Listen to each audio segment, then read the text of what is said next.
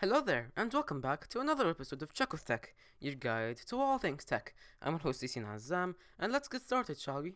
So first things first, nothing has been giving us nothing over the past couple of months until this week, where Nothing has finally announced their first ever product, which is a pair of wireless earbuds, also known as the Concept One.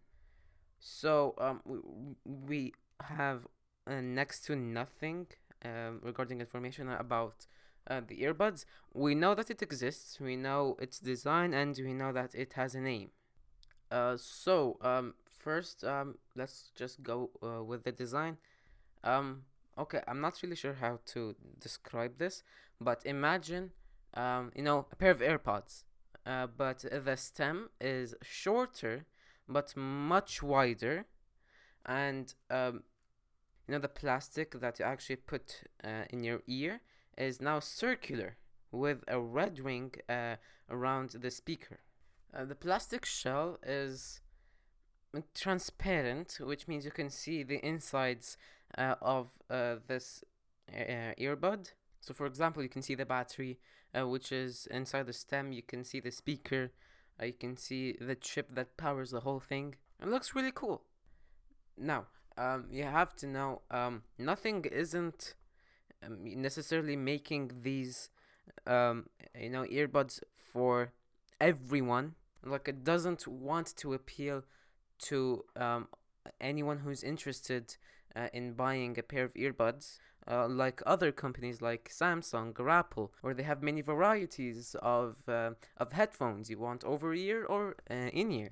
You want one with ANC or not. You want to pay $550 for it or not. Do you want it to look like a bean? So these two companies mostly have almost the most variety for headphones. Apple even more, because they own Beats. But nothing here is trying to appeal to a very niche audience with this design. Of course, I like the transparent shell. I know a lot of people who don't. I would say it looks really beautiful to see what's actually inside, your gadgets. Others would say it's a mess because there are many components inside the earbuds which make it, look a bit unorganized. Will that idea of putting a transparent shell work for nothing? It depends on their target demographic.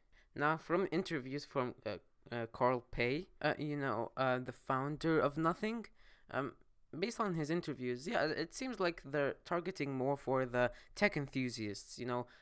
So if that's their target demographic, then I believe, yes, that design can work, that transparent shell can work. In terms of functionality, I'm not entirely sure, because again, it's a concept. And maybe you don't like the idea of this design, and I respect that. We all respect that. You really can't change someone's opinion by force. You can convince people to change their minds, but you really can't, control it. So, long story short, Nothing is finally making a product, and so far we only have a concept design with a transparent shell, but I actually really do quite like this design. So Oppo has had a pretty interesting week.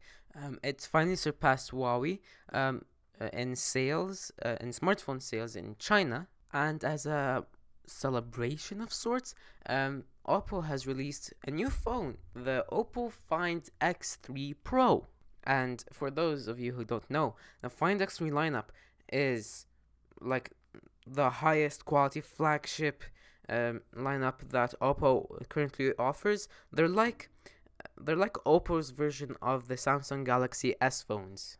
Yes, they're as expensive as current flagships, but they offer a ton of features. So let's get into the Oppo Find X3 Pro. Well, it has a 6.7-inch 120Hz display with HDR10 Plus. It's powered by the Qualcomm Snapdragon 888 chipset. It has a 4500 mAh battery with charging speeds reaching up to 65 watts in wired charging and 30 watts for wireless charging. It has 12 gigs of RAM and 256 gigs of UFS 3.1 storage. It has 4 cameras on the back and 1 camera on the front. On the back, you have a 50 megapixel main camera, a 50 megapixel ultra wide camera, a 13 megapixel telephoto camera with 2 times optical zoom, and a 3 megapixel macro camera. On the front, you have a 32 megapixel selfie camera. Okay, and now it's time to talk about the design of the phone. Okay, now close your eyes and imagine with me an iPhone 12 Pro. Okay, usually the iPhone 12 Pro, the cutout is a bit raised, yeah, but it's really steep. It's basically vertical. There's no transition between the body to the camera cutout. It's almost as if the camera cutout isn't even part of the body. It just pops out. But with the X3 Pro, no, it blends in with the rest of the body. It transitions, it curves, the body curves into the camera cutout. It looks nice, but I'm not sure how that will affect, handling the phone, especially when when you're holding it horizontally.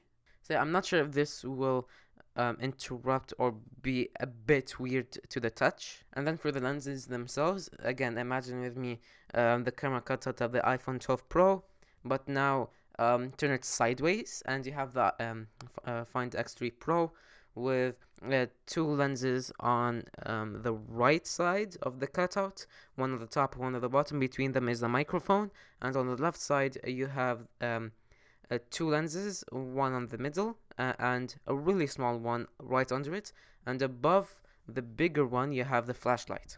And on the front of the phone, it's really nothing new. Really thin bezels, really small camera cutout on the top left, and that's basically it. Now I really want to talk about a cool feature of this phone regarding the macro camera. I know I'm being a bit hypocritical right here, but what Oppo did is actually pretty cool. It at least deserves to be recognized. So, how does a macro camera work? Well, as long as there's enough light reflected from the subject of the photo, you can get as close as you want, and you can get as many details as you want. But when you get too close to the subject, the phone starts blocking the natural light. Therefore, no light, no picture. You really can't take a picture of anything. So Oppo has found a loophole, actually, where they put a ring around the macro camera that acts as a secondary flashlight, so that it would forcefully give a light to the subject, so that theoretically, at least, you can get as close as you want on the subject without really any consequences. And I thought that was a pretty clever way of solving that problem, to be honest. The phone comes in 3 colors: gloss black, blue, and white. It will be available starting March 19th, and it will cost $1,200. Overall, it costs as much as a flagship. It technically is a flagship. It does have a lot of really cool features, but I'm not really sure about the handling of the phone horizontally. But other than that, yeah, this phone gets straight A's in every category. On paper, of course. Because there's also a chance that, for example, the cameras are terrible because the software isn't really fleshed out well. So it brings terrible colors, no sharpness at all.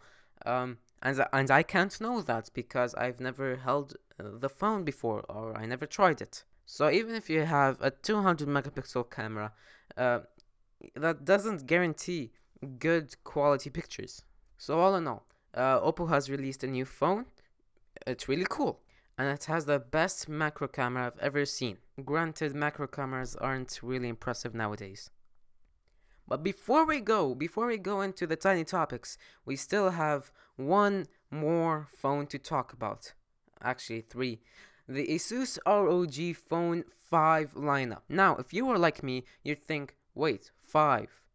Isn't it supposed to be 4? Because last year, Asus launched the ROG Phone 3, and if you do the math, 3 plus 1 equals 4.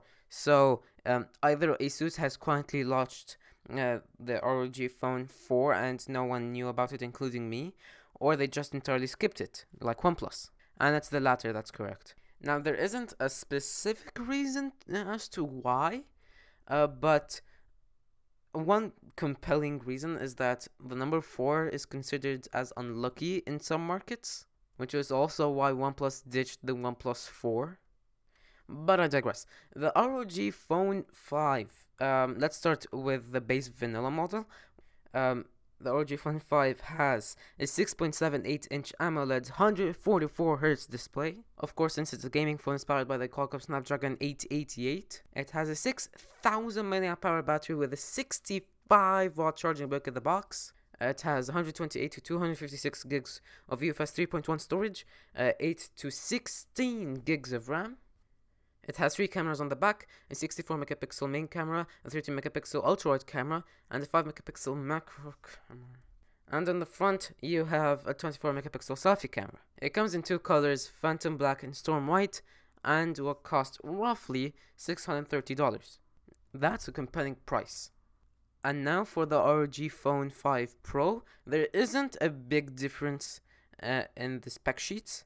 So far, the only difference I found was in the memory variety. Instead of 128 to 256 gigs of storage, you now have only 512 gigs of UFS 3.1 and only 16 gigs of RAM. Oh yeah, and it also only comes in glossy black and will cost around 1200 euros. And last but oh god, definitely not the least, the ROG Phone 5 Ultimate.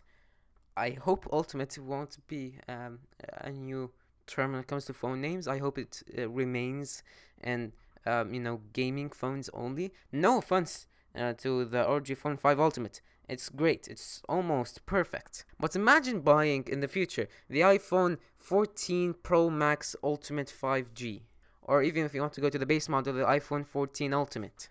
I just feel like Ultimate doesn't blend well with phones, because usually Ultimate is it means like the most powerful of any product. So yeah, I think its place has to remain in gaming phones for now. Maybe my mind could be changed. So specs: exact same display, exact same chipset, exact same storage, except you now have 18 gigs of RAM, which makes this phone the first ever phone to have more RAM than my own gaming PC. I always knew 16 gigs was too low nowadays. But other than that, exact same cameras, exact same battery, and it now comes in only matte white, and it costs around 1300 euros. Now, design-wise, I really don't know how to describe this. Okay, I'll try my best. Okay, on the front, no hole punch cutout. It kind of resembles, phones from 2018 before hole punch cameras were actually a thing. There was a bit of a forehead and a chin, but that makes sense because it has stereo speakers. But other than that, yeah, on the sides, really thin bezels. Again, 144 Hz display makes it super smooth. And on the back, actually, I'll try my best to describe it. You have the 3 cameras side to side with a hole punch cutout barely, surrounding them. It doesn't take a lot of space, which is good in my opinion. There's a diagonal line that, crosses half of the cutout and then continues along the way in the exact same path. There are 2 rectangles, rectangle-shaped components in the middle of the backside of the phone, and actually one of them is a secondary screen where like Asus's gaming laptops, for example the G14, the Zephyrus G14, you can customize little animations on that separate screen. For example, you can use it to know anytime you have notifications, or to check your battery percentage, or who's calling, or whatever. You can customize it any way you want. You can make your own even, and you can set triggers for it when it will actually start animating. It's a cool feature, but like with the Zephyrus G14, you don't look at it every time you use the phone. In fact, it's the complete opposite. You barely see it. You can see it when you pick up the phone, which makes sense if you want to see your notifications or your battery percentage.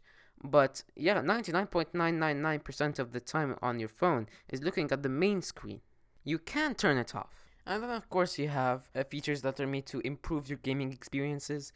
capacitive buttons on the side of the phone, the headphone jack, which finally made the return, and of course a bunch of software features that can increase the CPU or the GPU speeds and turn off notifications from other apps and etc. So overall, this phone is basically on paper is the perfect phone. You have good quality cameras. You have one of the biggest batteries I've ever seen in my life. Of course, you have that Snapdragon 888 chipset, which basically guarantees great performance. And yeah, it's very customizable, so you can customize the software of this phone as much as you like. Even in the setups, you get to choose if you want the home screen to have more of a simple or gaming aesthetic to it. And now, ladies and gentlemen, we have moved on to the tiny topics. OnePlus has announced an announcement date for the OnePlus 9 series, March 23rd, and has confirmed its collaboration with Hasselblad to provide, great camera software and hardware to the phones. WhatsApp is reportedly working on chat backups that are protected by passwords, and Alphabet, the parent company of Google, is working on a device that helps give people superhuman hearing and helps isolate sounds with something that they call a sound separation engine. And with that, we close the book of everything that's happened this week. Thank you guys so much for listening to this episode. I hope you enjoyed it. Please make sure to listen to the other episodes of the podcast. Don't be afraid to do a review on Apple Podcasts. And don't forget to visit checkwithtech.com/contact and leave us a question if you have one.